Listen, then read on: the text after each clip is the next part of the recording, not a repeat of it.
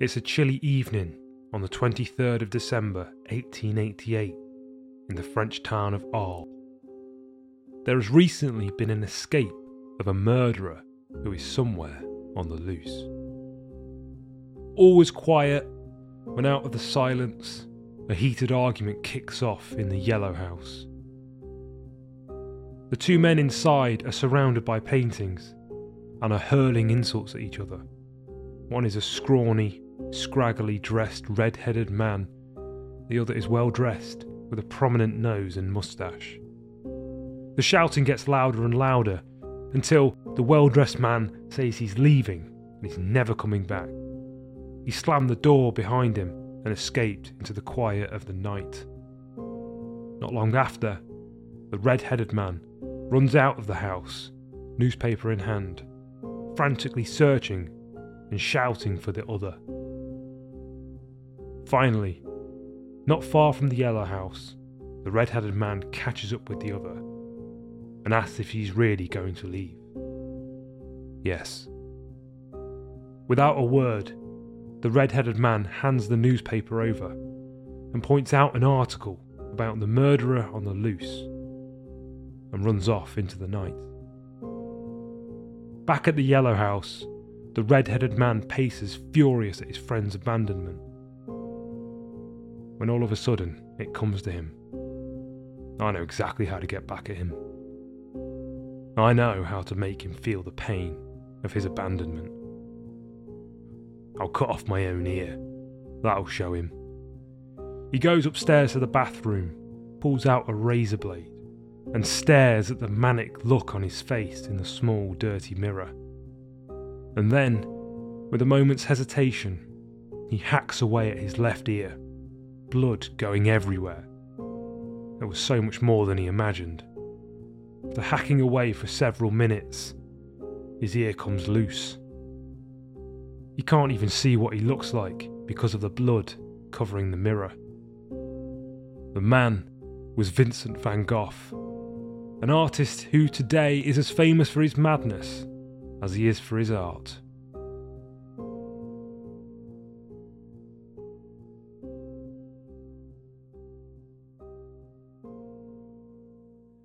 Vincent van Gogh is today one of the most popular and widely admired painters of all time. Among the list of the most expensive paintings ever sold, Van Gogh's works are some of the most numerous. Throughout his lifetime, he produced an outstanding number of pieces. It is estimated that he created over 2,000 works of art. Some of these are the most recognisable works in the world.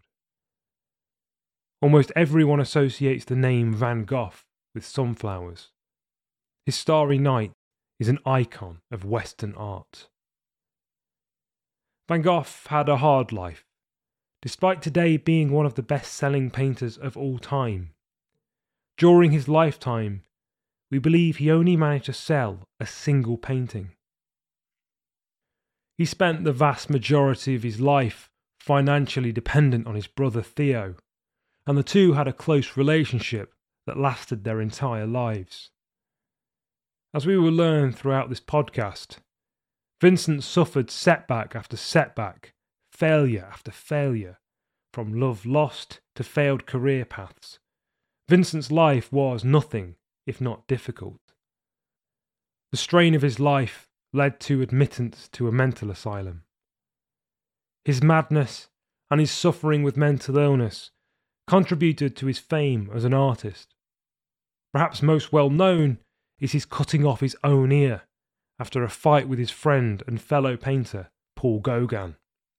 Today, this is one of the canon stories of Western art. Van Gogh's apparent suicide at the age of 37 in 1890, along with his financial difficulties and mental health struggles, has contributed to the enduring idea of Vincent as the tortured genius, whose art showed the beauty of life despite his overwhelming suffering. Hi, I'm Shane Lee, and this is the Enduring Lives podcast, where we explore the lives and enduring legacies of the world's most extraordinary people. In this episode, we are exploring the life of Vincent van Gogh. If you want to find all the previous episodes of the podcast, or if you want to see the show notes with sources for this episode, head over to enduringlives.com. And if you have 5 minutes to let us know what you think by leaving a review of the podcast wherever you're listening, please do. It would really help the show. Join me as we explore the enduring life of Vincent van Gogh.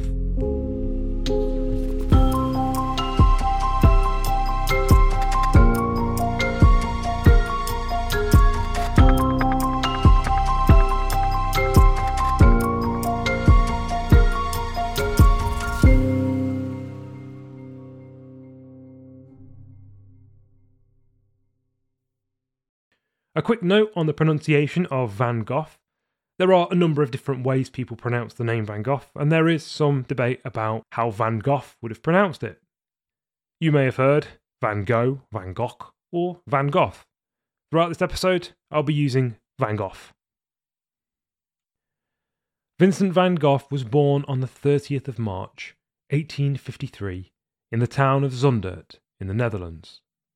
He was the son of a Protestant pastor called Theodorus, and his mother was called Anna. The Van Goghs were an affluent family. While Theodorus did not have an excessively high salary from the church, he and his family were provided with a house, a gardener, 2 cooks, and a maid. Vincent had 2 brothers and 3 sisters. The most famous of these was his brother Theo. Theo and Vincent would stay close their entire lives, and would end up buried next to each other in the same cemetery. Their continual correspondence throughout their letters is one of the primary sources of information we have about Vincent's life. Vincent was described as an introverted child with wild red hair and dense freckles. He was nervous around visitors at his home in Zundert, and would often escape to his attic room shortly after they arrived. Many of these visitors thought the young Vincent was a strange boy. Before the age of 7, Vincent was educated at home by a governess with oversight from his mother. The children in the Van Gogh household were taught that idleness was to be avoided, and the need to constantly be doing something was instilled into them from a young age. When Vincent learned to write, he wrote with a furious speed that mirrored his mother's writing style. This ferocious approach to life and creating would stick with him his whole life and translate into his painting style when he was older. Anna van Gogh wanted her children's education to include the arts. Everyone took singing lessons, including Vincent, and Anna taught them all to draw. She would make Vincent copy and trace down her own drawings to help him learn, and Vincent would also draw the things around him. Some of these early childhood works still exist today. For example, the drawing called Barn and Farmhouse, which Vincent drew aged 11 in 1864 for his father's birthday.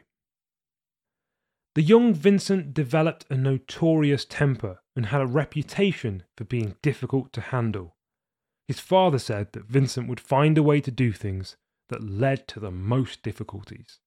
The family maid described Vincent as the least pleasant of his siblings, and Vincent was punished as a consequence of his increasingly difficult behaviour much more than any of them.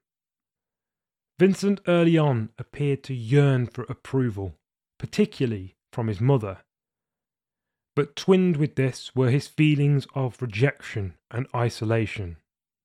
It would appear that Vincent would isolate himself by taking long walks alone, often at night and often in storms. This habit of taking long walks alone would stick with Vincent his whole life. In 1860, homeschooling for Vincent stopped, and he was sent to the village school. His mother and father thought that Vincent would do well at school and that his behaviour would be ironed out by the strict schoolmaster Jan Dirks. It was not. Jan Dirks would beat children who misbehaved. Vincent was frequently on the receiving end of these beatings and of boxing of the ears. Instead of making Vincent behave, it simply made him skip school. Shortly after starting his second year at school in 1861, aged 8, Vincent was pulled from school by his parents. His behaviour wasn't improved by the school. Anna van Gogh blamed the mingling with the peasant boys that would have occurred at the school. His parents attempted again to homeschool him, and they hired a governess for the task. For the next 3 years, this attempt to educate and control the young Vincent limped on.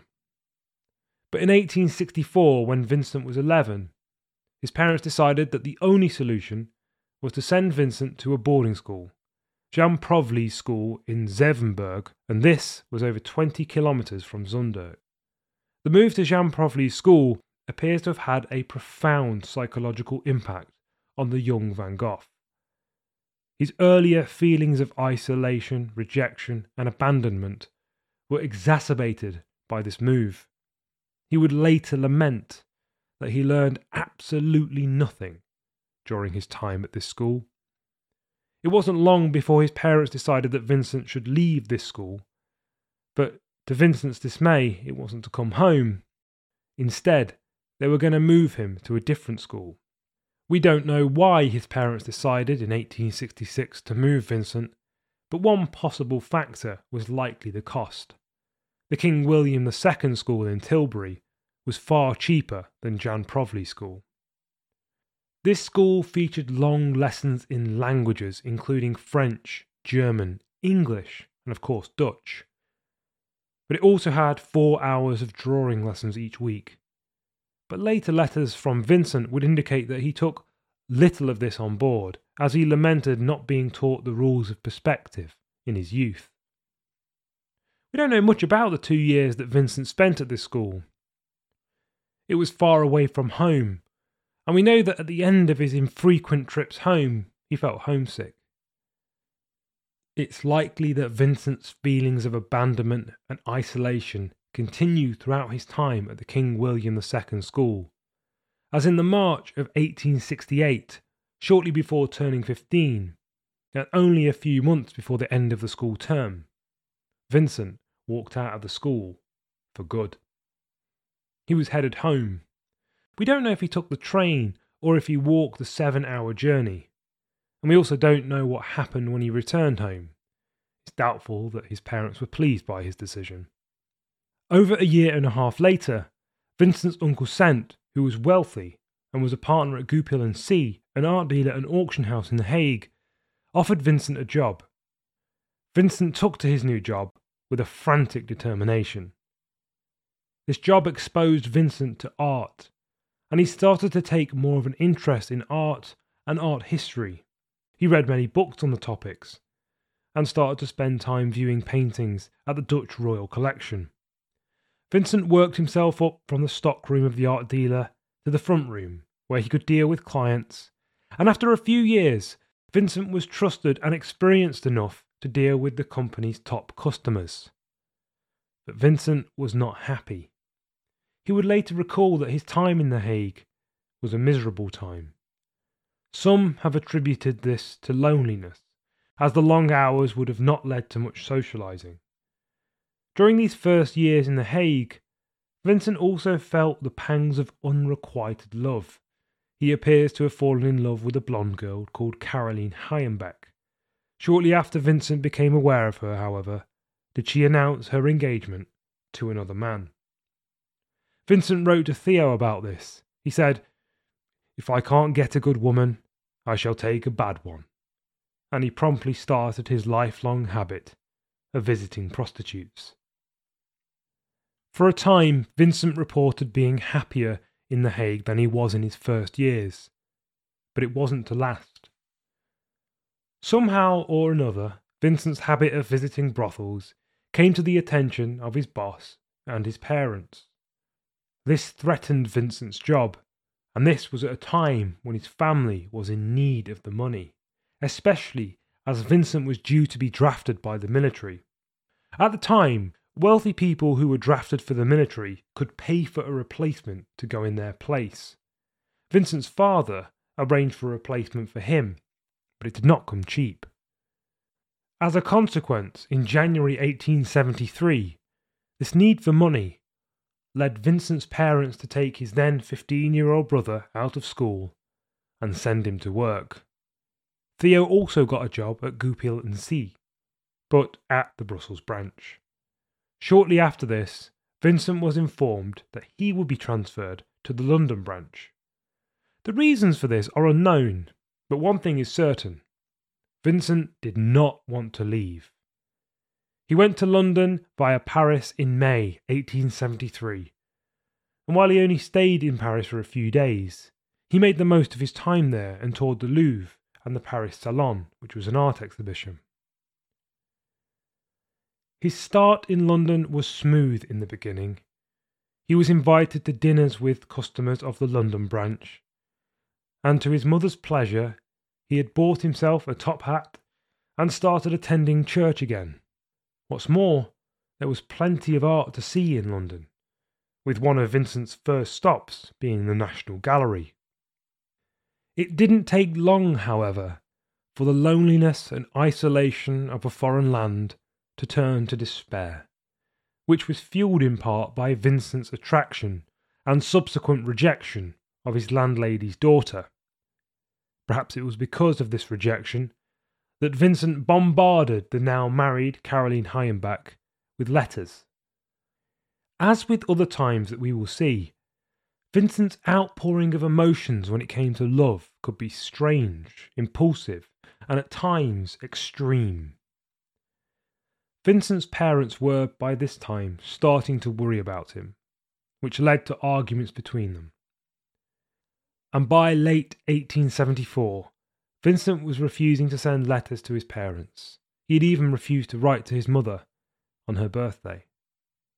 One of the reasons for Vincent's silence, it seems, was that his father and Uncle Cent had arranged for Vincent to be temporarily transferred to the Paris branch of Goupil, which he did in October, and by January 1875 he was back in London. When he was back in London, he set back to work, but was plagued with problems almost immediately.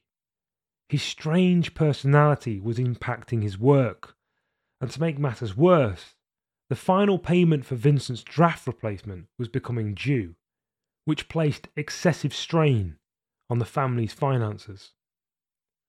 After being back in London for a few months in May, Vincent was told that he was going to be transferred again to the Paris branch. Vincent's strange ways had meant that his bosses had lost confidence in him. Transferring him to Paris was a simple way to get rid of him. Vincent arrived in Paris in May. He had become more deeply religious during his time in London, and this seems to have deepened during his time in Paris. He was collecting religious images and reading the Bible and other religious texts every day. On Sundays, he would make it his mission to visit as many churches as he could, which he did with his housemate and fellow employee of Goupil, Harry Gladwell. Harry was one of the few friends Vincent ever made. On the 23rd of December, Vincent left Paris to see his parents for Christmas, which he had defied his bosses by doing.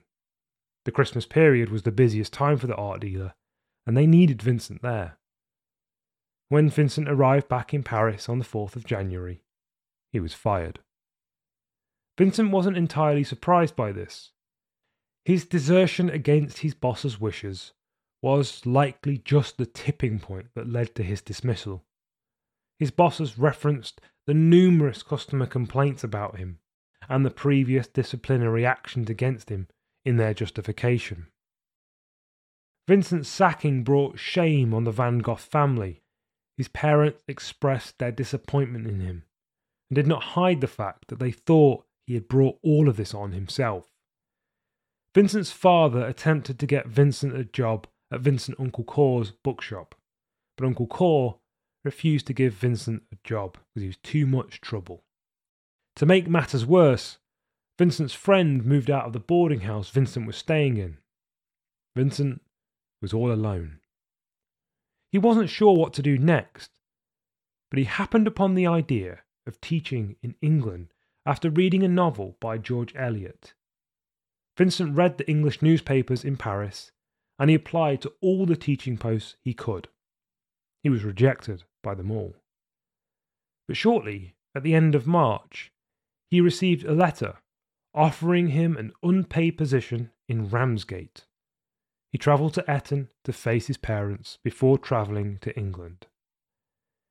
Vincent arrived in England in 1876, and 2 months later, when the school in Ramsgate moved to London, Vincent walked the 75-some miles from Ramsgate to London instead of taking the steamboat for just pennies. As with his earlier life, Vincent seemed to enjoy the solitude of his long walks. It wasn't long before Vincent started to dislike his job at Ramsgate, and in June, Vincent either left his job or was fired. In July, Vincent had got a new job at a school in Isleworth run by the Reverend Thomas Slade Jones. One of his duties there was to do house visits to sick children. Despite the new job, Vincent still wasn't happy. He felt lonely, isolated, and directionless. His mother predicted that he would not stay in this job long. She was right. Shortly after getting this new job, Vincent became convinced that he had found his calling. He was going to become a preacher. After all, he was obsessed with religion and the Bible. Around Christmas, he went to his parents. Instead of a warm welcome, Vincent arrived to criticisms of himself. His parents were angry at him for failing to hold down a job. His family shunned the idea of becoming a pastor, despite his father being a minister. They argued that Vincent wouldn't be good enough. He didn't have the capacity to study for it. Instead of allowing Vincent to become a preacher, his father forced him to get a job in a bookseller in the town of Dordrecht, with a pattern that was typical of Vincent. He took to this new job with zeal. He was happy to be busy, and he said that he was glad to not be a burden to his parents anymore. It didn't take long for Vincent to retreat from this state of mind and to become withdrawn. His employer at the bookstore thought that Vincent was next to useless. He had taken to translating the Bible at work, from Dutch to French, English and German. His parents were starting to worry again that Vincent would lose another job. They were hearing reports of his determination to become a preacher, which led to them softening their forbidding of it. In May, after persuading his parents that he really meant it, that he really wanted to become a preacher, he set off for Amsterdam to stay with his Uncle Jan, where he was going to prepare for his theological entrance exams. Again, Vincent gave his all to this new direction. He was studying as hard as he could. His first task was to get into university, which required taking exams. Vincent was told that it typically took 2 years to study to pass these exams, but Vincent thought he could do it faster. He studied from daybreak to past nightfall every day, only taking a single day off a week, during which time he would repeat his habit from Paris of visiting as many churches and church services as possible. Vincent had found, despite his efforts, things did not come easy for him. After over a year of this intense activity, he gave up and abandoned the plan. It's unclear why he did this. Some biographers have claimed that he failed his entrance exams, but some have claimed that he just simply gave up. It was July 1878 when he decided instead to become an evangelical missionary, for which he left Amsterdam and went home to his parents. It's likely that the reason Vincent went home was in an attempt to make amends with his brother Theo, with whom he was not on speaking terms because of arguments in March, in which Vincent appears to have expressed bitter jealousy for Theo's smooth journey to success when compared to Vincent's constant struggles. It's almost certain that the reason Vincent went home was not to face the shameful disappointment of his parents, Vincent's abandoning of his studies led to a long-lived rift between him and his father. Exasperation perhaps best describes the feeling of his parents towards him. Doris, Vincent's father, arranged for Vincent to interview at an evangelical school in Brussels. They went together to Brussels for the interview. The school offered Vincent a 3-month trial, which would lead to a 3-year programme if Vincent completed it successfully. By this point, Vincent's parents had completely lost any sense of faith that they had in Vincent. When he left for Brussels, they expressed no confidence in Vincent's ability to succeed at this new endeavour. They expected him to fail again. And they were right.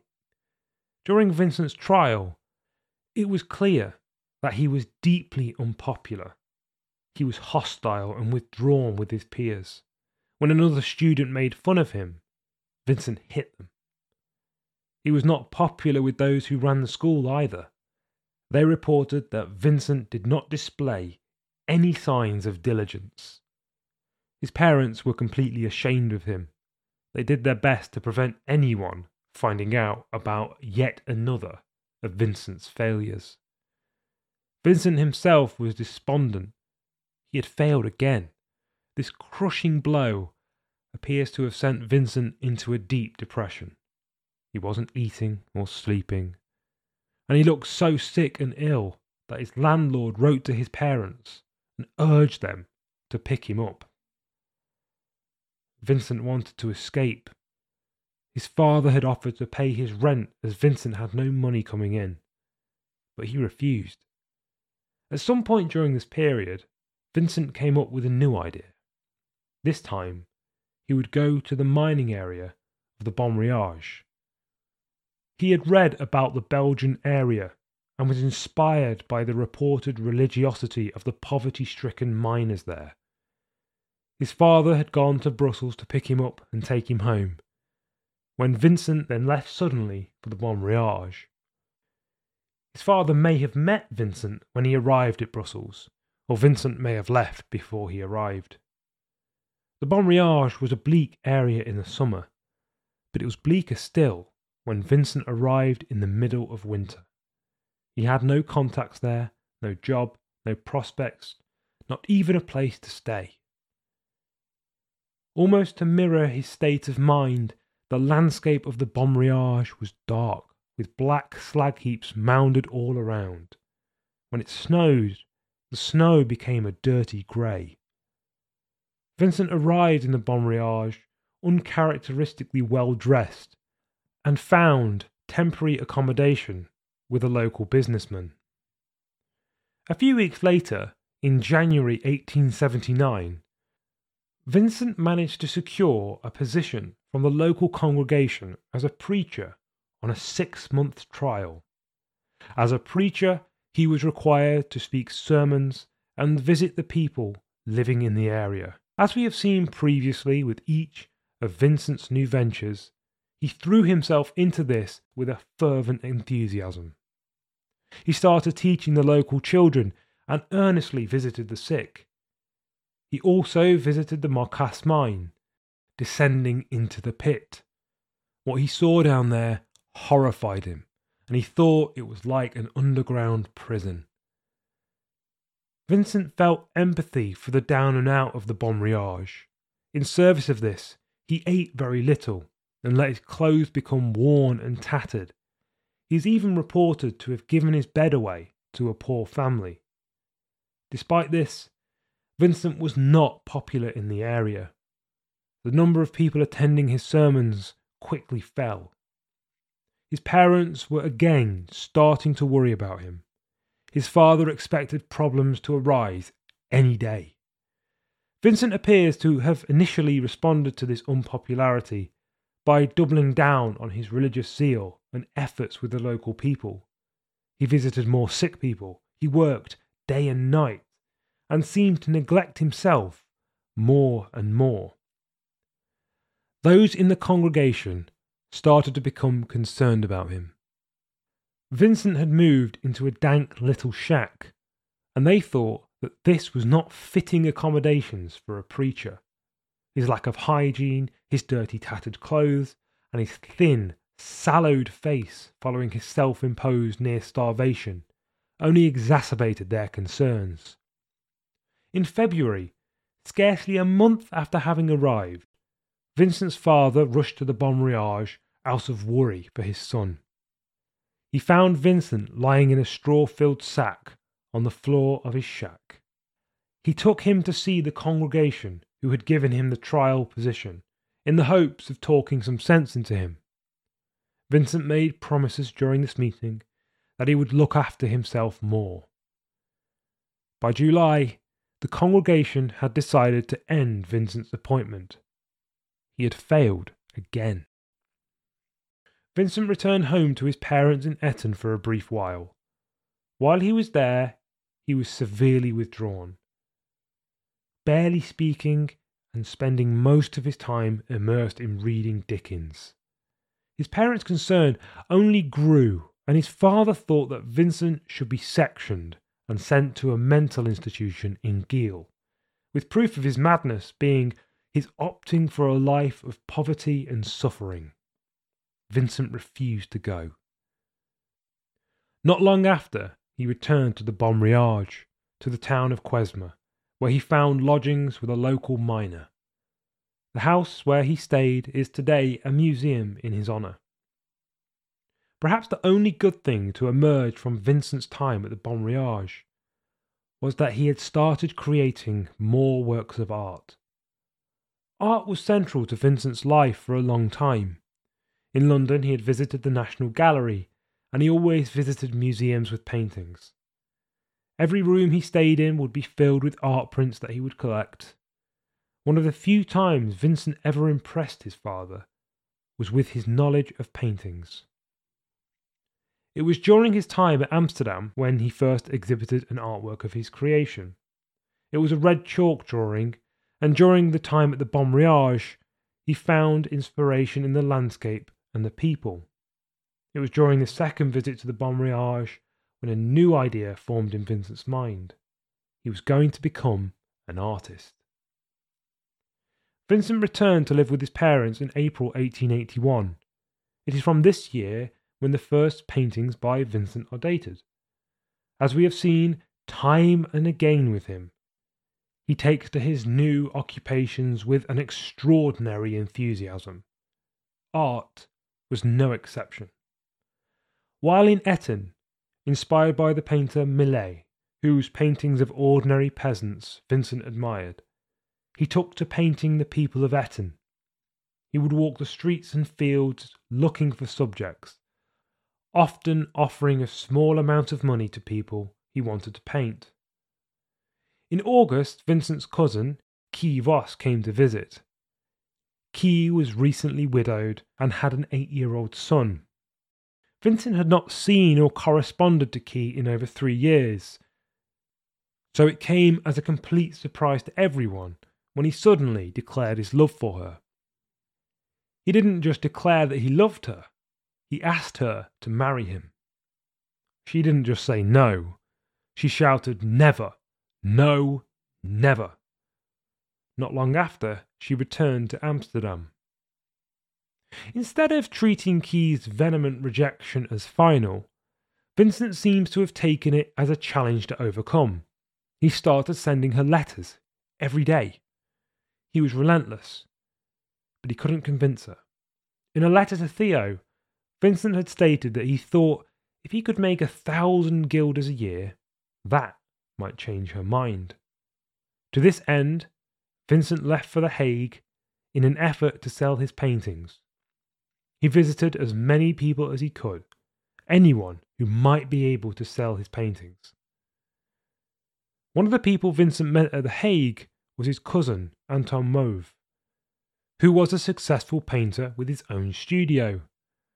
Anton supported Vincent's dream.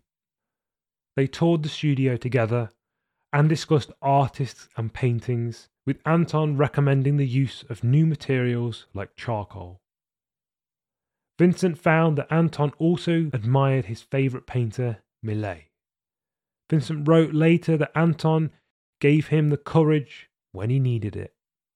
Anton also gave Vincent an invitation to return to the studio after a few months. Vincent returned to his parents' house in Eton, convinced he had at long last found his career and his calling. It seemed that Vincent had turned over a new leaf. Except, of course, that Vincent was still pursuing Key Voss with an impassioned intensity. Things got heated when Key Voss's father had to get involved. Her father wrote to Vincent and told him that she had said no, and that should be the end of it. He told Vincent to stop writing to his daughter. Instead of listening to this, Vincent doubled down on his letter writing campaign, but this time he also started writing to Key's parents. Vincent demanded in these letters that he be allowed to court Key for a year, because in that year he would prove that the two were made for each other. Remember, when this started a few months ago, Vincent had not seen or spoken to Key for 3 years before he immediately declared his love for her. This then led to the dispute heading to court, but even that couldn't stop Vincent. His uncle Sent got involved and tried to convince Vincent to stop, but that was no good. Then his parents got involved. They were embarrassed by him, and they tried to make him stop completely. This had no effect. After all this, Vincent had decided the only thing for it was to show up unannounced in Amsterdam. Only that could convince her that he loved her. But there was a problem. Vincent had no money. To remedy that, he started asking his brother Theo to send him money so he could win over Key Voss. In the meantime, things heated up in the Van Gogh household between Vincent and his parents over Vincent's relentless pursuit of Key Voss. Vincent nearly kicked out of the house. Vincent's father said to him, "You're killing me." After hearing about the state of things between Vincent and his parents, Theo decided that it might be best to give Vincent the money to go to Amsterdam. Vincent arrived at the house Key, her son, and her parents lived at dinner time one night. He rang the doorbell and was ushered in by a servant. The family was having dinner, and Key wasn't there, but Vincent was convinced that she was. He demanded that he be allowed to see her. He started an argument with her father and squared up to him. But either Key wasn't there or her father didn't give up. Vincent left and came back the following night. Again, Key was nowhere to be seen. Her family argued with Vincent, and they called his persistence disgusting. He begged to see her, if only for a few minutes. He was told no, and then he held his hand over a naked candle flame and begged to be allowed to see her, only as long as he could hold his hand over the flame which was burning his skin. This horrified her family. Someone eventually blew out the candle, and Vincent was forced to leave with a burned hand that scarred for months. But he still came back the next night, and he still wasn't allowed to see her. Finally, after all this, he gave up. For a while following this, Vincent thought of killing himself, but he decided instead to devote himself to his work. Vincent left Amsterdam and headed to The Hague in the hope that Anton Moh's invitation from a few months ago was still open. Without forewarning, Vincent arrived at Anton's door in The Hague. Vincent ended up staying around the corner from Anton's studio. Vincent's mission now was to make a living from his paintings. Vincent, who had only a year previously been attempting to be a pastor, renounced religion and claimed to have become an atheist, which may have been an attempt to antagonize his father. His father had resolved to get Vincent from The Hague, as he thought that Vincent could not be left alone. On Christmas Day 1881, Vincent refused to enter a church for the service that day. This caused another heated argument between Vincent and his parents, which culminated with his father kicking him out of the house for good. The whole saga, starting with Kivos, had left Vincent estranged and abandoned by his family. From his immediate family, he only had his brother Theo, who did not abandon him. Vincent headed back to The Hague. He borrowed money from Anton in order to rent a room, which he did, but he also managed to spend all of the money in less than a week. This led Vincent to ask Theo for money. Theo was to be Vincent's main source of income for the rest of his life. Anton was acting as a teacher in kind to Vincent, and had recommended that Vincent learn to paint watercolours as they sold well. Vincent hated watercolours, however. He couldn't seem to make them work. This is not that surprising. When Vincent was studying painting in Paris a few years later, the other students mocked him for the intense fury with which he attacked canvases. Watercolours require much more of a delicate technique. Sometime in January 1882, Vincent hired an old woman as a model for his art. Anton thought that this was a bad idea, and that Vincent should study instead from plaster cast models. This suggestion caused an argument between the two men. It ended a few weeks later when Vincent threw Anton's plaster casts across the room. Anton threw Vincent out of his studio. It wasn't the only argument that Vincent was to get into during his time in The Hague. It seems that he fought with almost everyone. He managed to fight with his old boss from the art dealer he used to work at. Vincent had gone to his old boss, Tersteeg, with a request to borrow money. When Tersteeg visited Vincent's rooms, an argument quickly erupted between the two. During the course of the argument, Tersteeg told Vincent that his art was unsaleable. In March, when his uncle Cor visited, Vincent quickly ended up arguing with him too. Perhaps in an effort to defuse the situation, Cor offered Vincent what was likely his first commission. In May, Theo received a letter from Vincent in which Vincent stated that he had fallen in love with a pregnant prostitute and that he intended to marry her. Her name was Sienne Hoornik. This relationship led to tensions between Vincent and his brother. Theo questioned Vincent's sanity. Theo visited Vincent in August and urged him not to marry Sienne. In July the next year, Vincent was still living with Sienne and her child. He was also heavily in debt and was receiving frequent visits from debt collectors. He begged his brother for more money. Theo obliged and sent him 50 guilders. Vincent seems to have taken this money and used it to buy a new easel as opposed to paying down his debts. In September, Vincent ended things with Sienne. He thought that they both made each other unhappy. A few days later, Vincent left The Hague and headed for a new place to live, Drenthe. Drenthe was not at all like the paradise Vincent had imagined in his mind. He was only there for a few months, and during his time there, he mainly painted on the moors and wrote to Theo.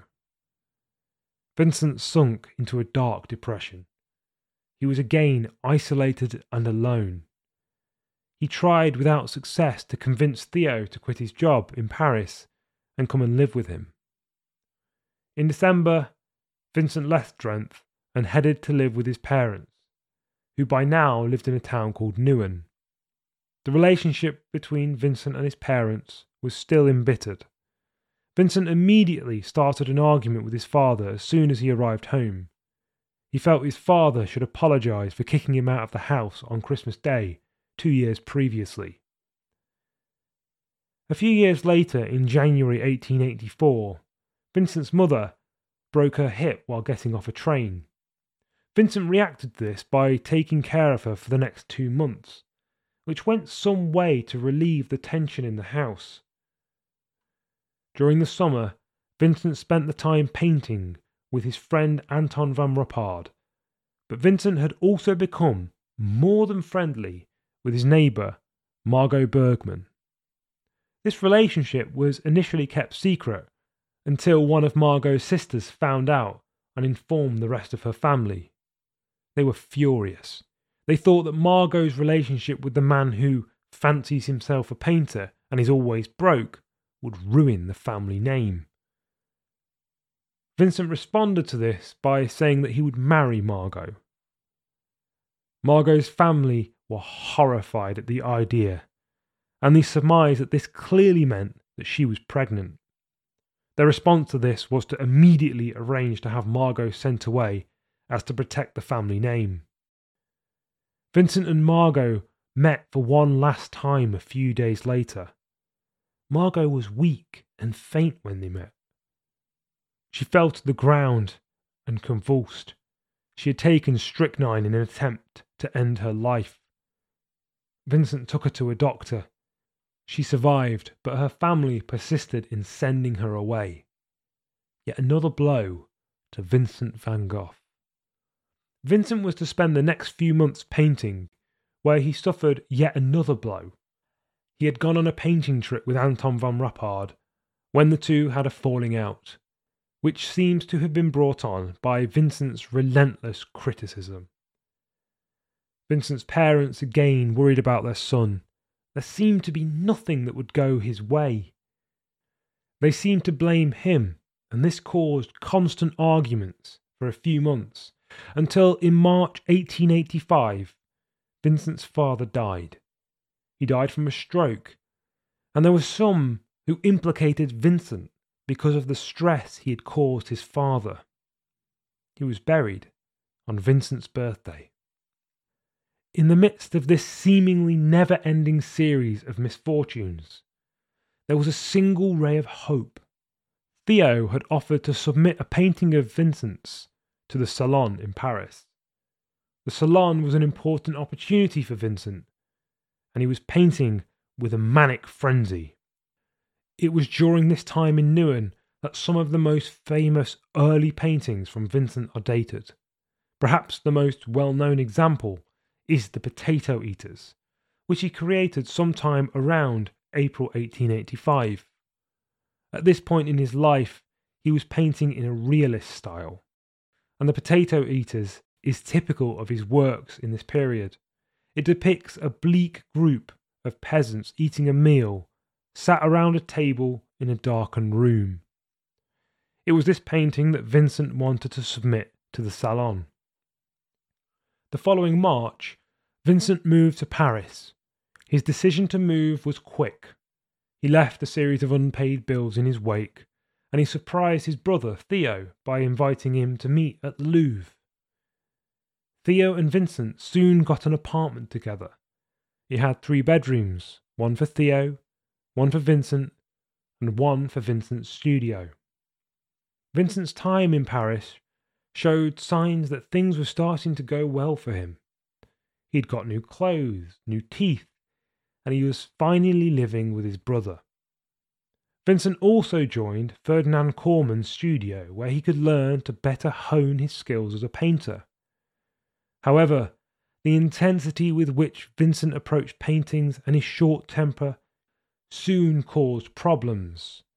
At the slightest indication of criticism, Vincent would kick off an angry storm of protests, often in several languages at once.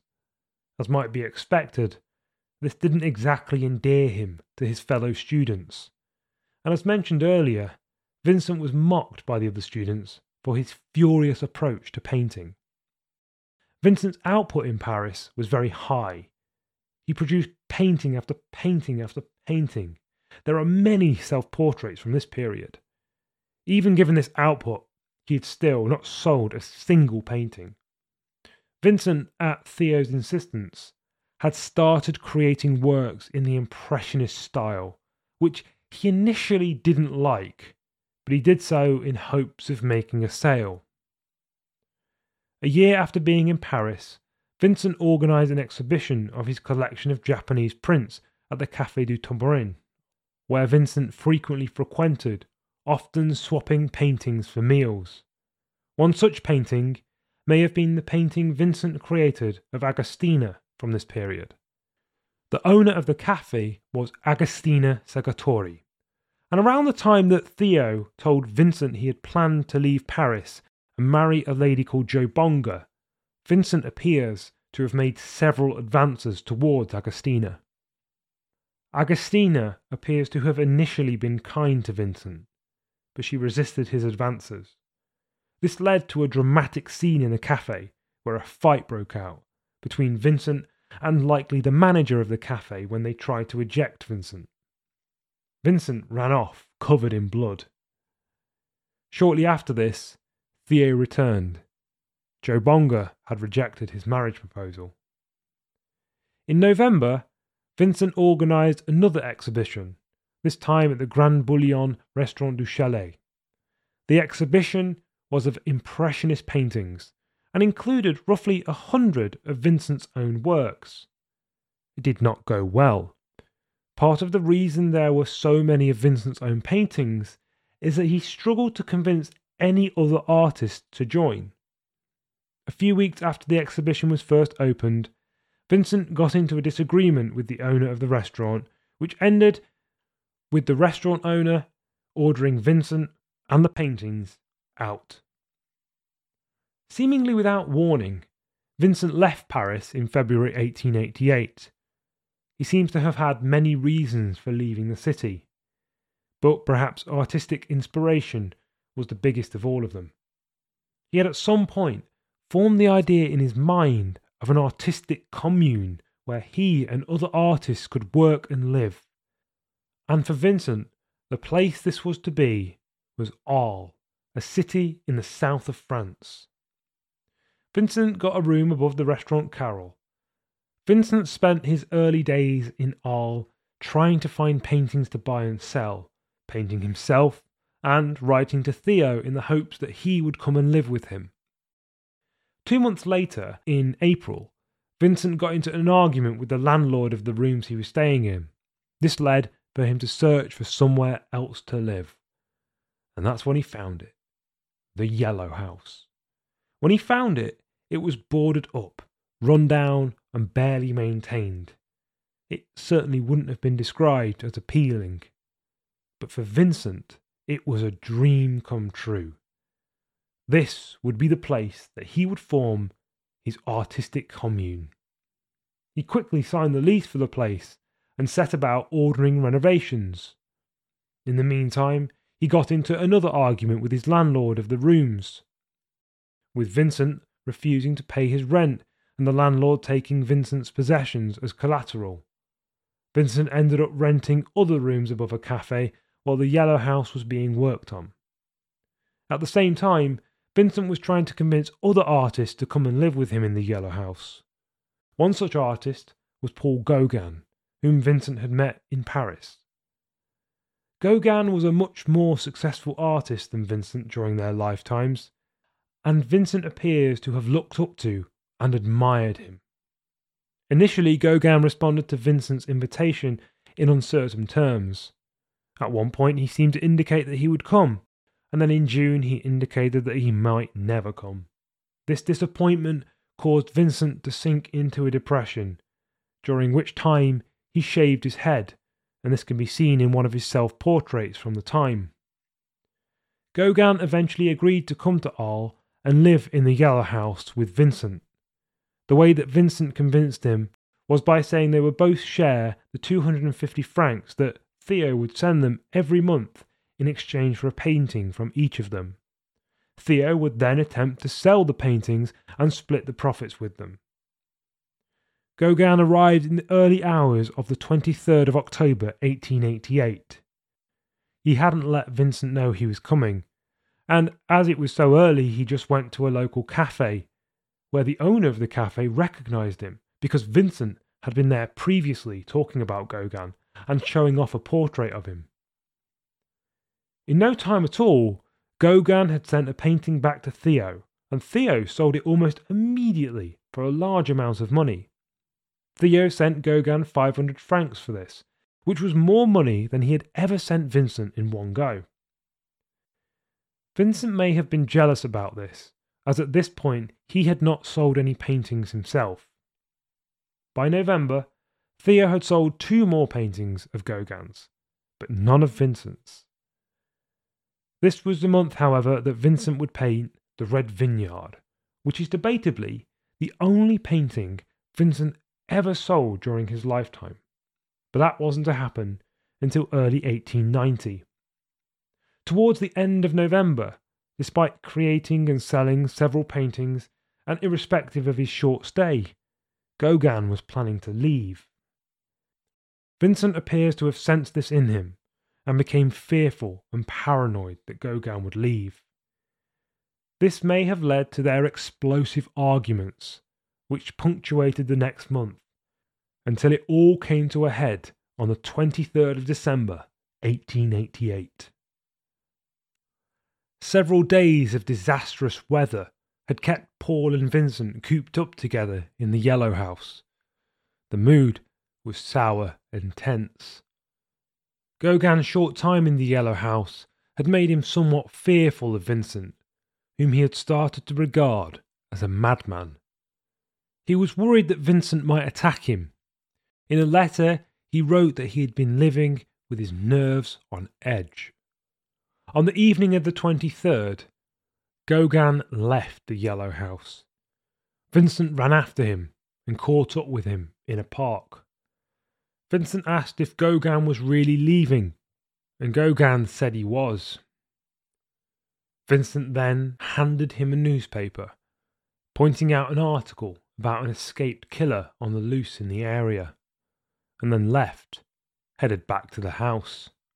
It's unclear exactly why Vincent did this. Perhaps it was to scare Gauguin into coming back to the house. Gauguin did not return. Instead, he went to the local brothel. It's even more unclear why Vincent did what he did next, and no one knows exactly what happened. But after returning to the Yellow House, Vincent took a straight razor and hacked off his left ear, slashing his face in the process. We know he lost a lot of blood, so it's even more surprising that he managed to dress the wound he had just formed, wash his severed ear, wrap it up in a newspaper, cover his injury with a beret, and then walk out into the night to find the brothel that Gauguin was at. When he arrived at the brothel, he asked for Gabby, who was a prostitute whose real name was Rachel, and who was Gauguin's favourite. He wasn't allowed in, so he handed the wrapped newspaper with his ear inside to the man on the door and asked that it be handed to Gauguin, who he was sure was inside, with the message, "Remember me." Vincent somehow managed to make it back to the Yellow House, likely expecting to die. The police found him at the Yellow House. It may have been Gauguin who sounded the alarm. The police took him to the local hospital and left him there. Gauguin wrote to Theo, who had just become engaged to Jo Bonga after he asked her to marry him for the second time. On the evening of Christmas Eve, Theo caught the train to rush down to Arles to see Vincent. But then, 12 hours after he arrived in Arles and had seen Vincent, he was on his way back to Paris. This may have been because Theo felt that there was nothing he could do for Vincent after having seen him, which he had noted in a letter to his bride-to-be. When Vincent had regained consciousness, he was reported to ramble in a mix of French and Dutch. The doctor assigned to him was Dr. Ray, and shortly after Vincent's admission, someone had handed him Vincent's ear, but by that point, it was too late to reattach. By the 7th of January 1889, Vincent was deemed well enough to be discharged. He returned to the Yellow House, where he suffered with delusions and depression. But in spite of this, he continued to paint. At least twice during the 2 months after his discharge did the police come and take Vincent away from the Yellow House. In one instant, they chained him to a hotel bed. The townspeople of Arles had organised a witch hunt against Vincent, and they created a petition to have the red-headed madman either sent back to his family or to a mental institution. The police came again and took Vincent from the Yellow House. He was kept at the Hotel Dieu. He was regarded as a dangerous lunatic. He wasn't allowed to paint, and by April he had moved back to the hospital. And by June, Vincent had decided voluntarily to enter a mental asylum. He had chosen an asylum in Saint-Remy, and he arrived there on the 8th of May, 1889. Vincent found solace in the asylum. Shortly after arriving, he said, "I feel at peace." The doctor at the asylum, Dr. Perron, had initially diagnosed Vincent with acute mania and generalized delirium. Dr. Ray had at the hospital at Arles diagnosed Vincent with a type of epilepsy, not a type associated with physical seizures, but mental ones. Dr. Ray thought this would explain his reported hallucinations. Dr. Ray had passed this information to Dr. Perron, who agreed with his diagnosis. After arriving in Arles, Vincent's painting style changed to what today is categorized as post-impressionism. The vast majority of his most famous works are from the period after his arrival in Arles in 1888 to his death in 1890. It was early on in his time in the asylum that Vincent painted from his room there one of his most famous paintings, The Starry Night. Some have argued that Vincent's condition with his hallucinations may have played a role in his vision for this painting. Vincent had made a lot of progress at the asylum with Dr. Perron, and he had painted a lot there. He was soon allowed to go on day trips to paint, although he was always occupied by a warden.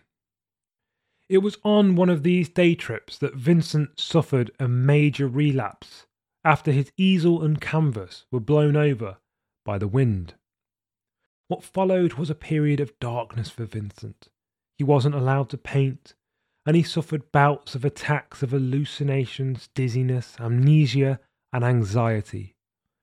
Each attack brought additional constrictions and confinements until he was locked in his room, strapped to the bed.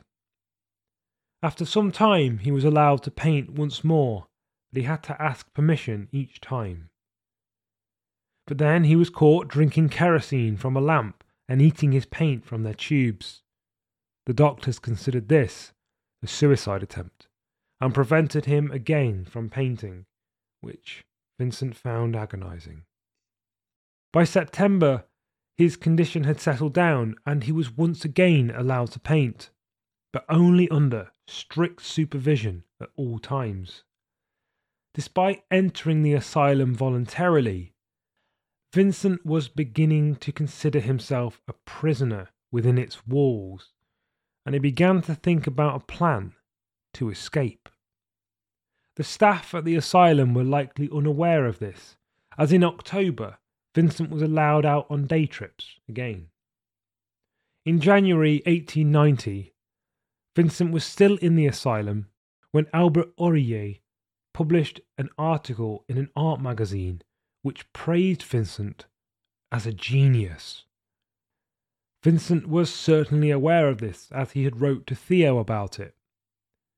January also saw what was arguably the only sale of one of his paintings. The Red Vineyard, which Vincent had painted shortly after arriving in Arles in 1888, was sold to Anna Bock for 400 francs. In spite of this backdrop of finally starting to get recognition for his work, Vincent suffered another relapse in February.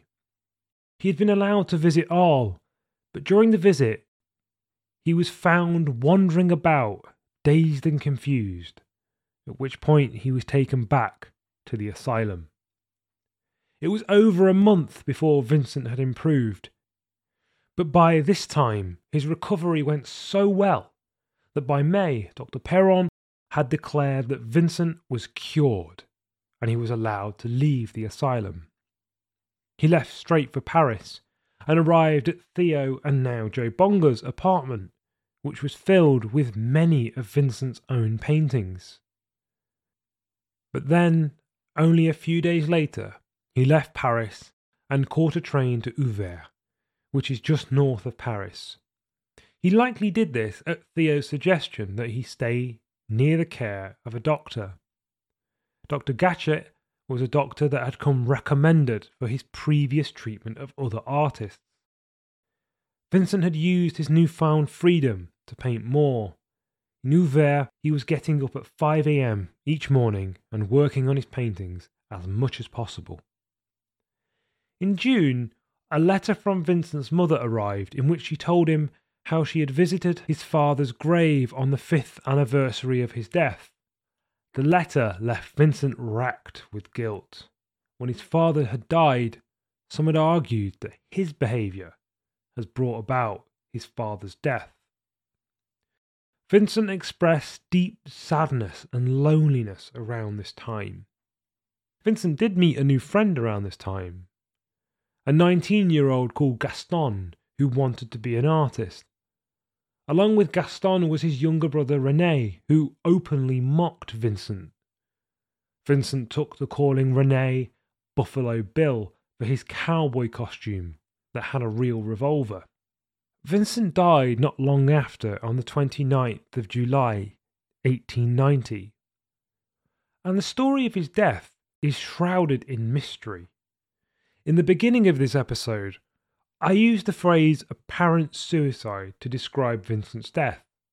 The reason for this is while the common belief about Vincent is that he killed himself, we actually don't know this for certain, as we will now explore. On the 27th of July, Vincent walked out of town with an easel and a canvas around midday after lunch in order to paint.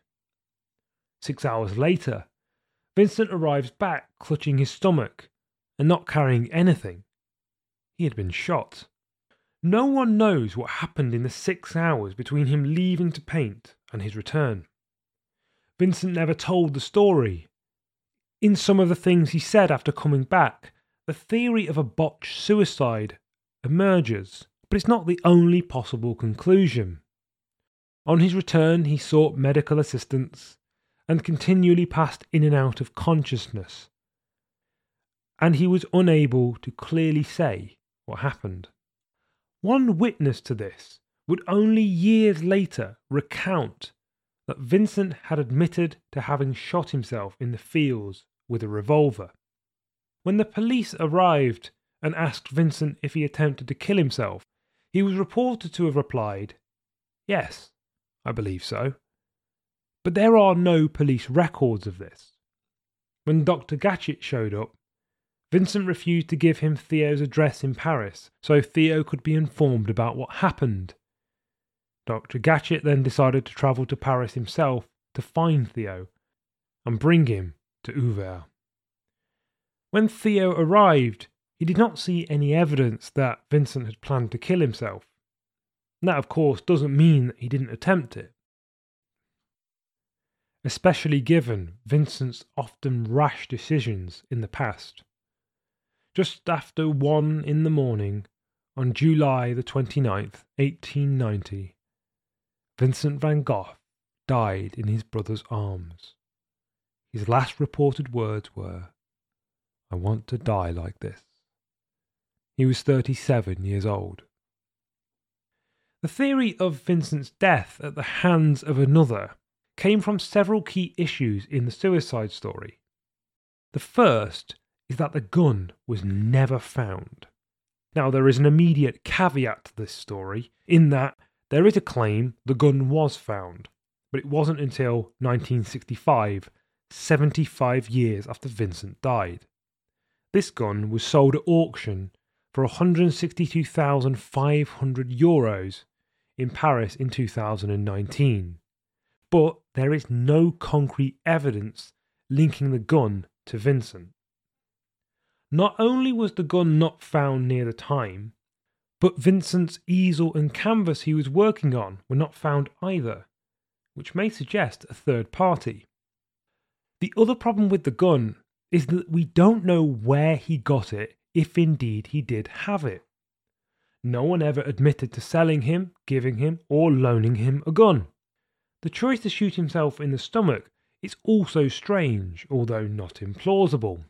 There was a study by Di Maio which showed out of 464 gunshot suicides, only 2% were wounded in the chest or abdomen.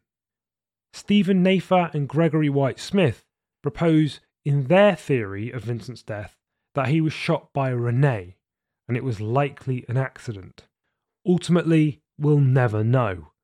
This story just adds to the mystery of Vincent van Gogh, the tortured genius. After Vincent's death, Theo's syphilis, which he had contracted several years earlier, got worse.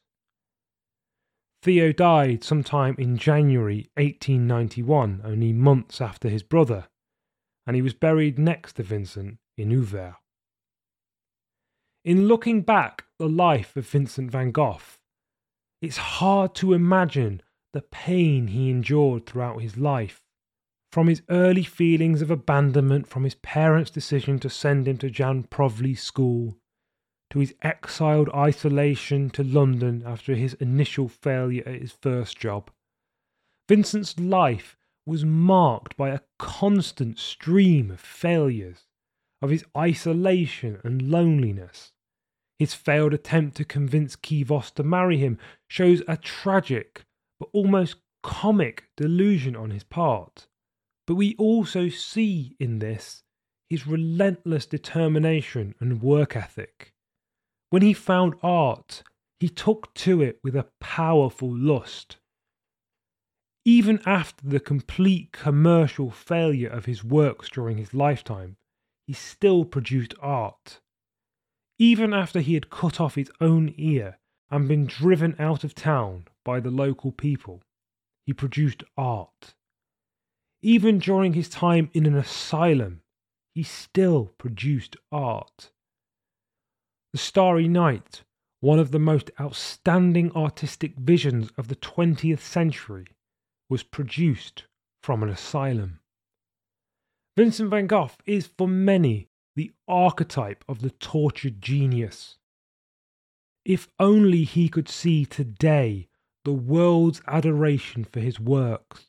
If only he could see how his legacy endures as one of the best-selling, most loved, recognisable figures in the history of art. Thank you for listening to this episode of the Enduring Lives podcast. If you want to see the other episodes or see the show notes for this episode, go to enduringlives.com. If you've enjoyed this episode, please leave us a review wherever you get your podcasts and subscribe if you want to get the latest episodes when they're released. I've been your host, Shane Lee. Thank you for listening. Until next time.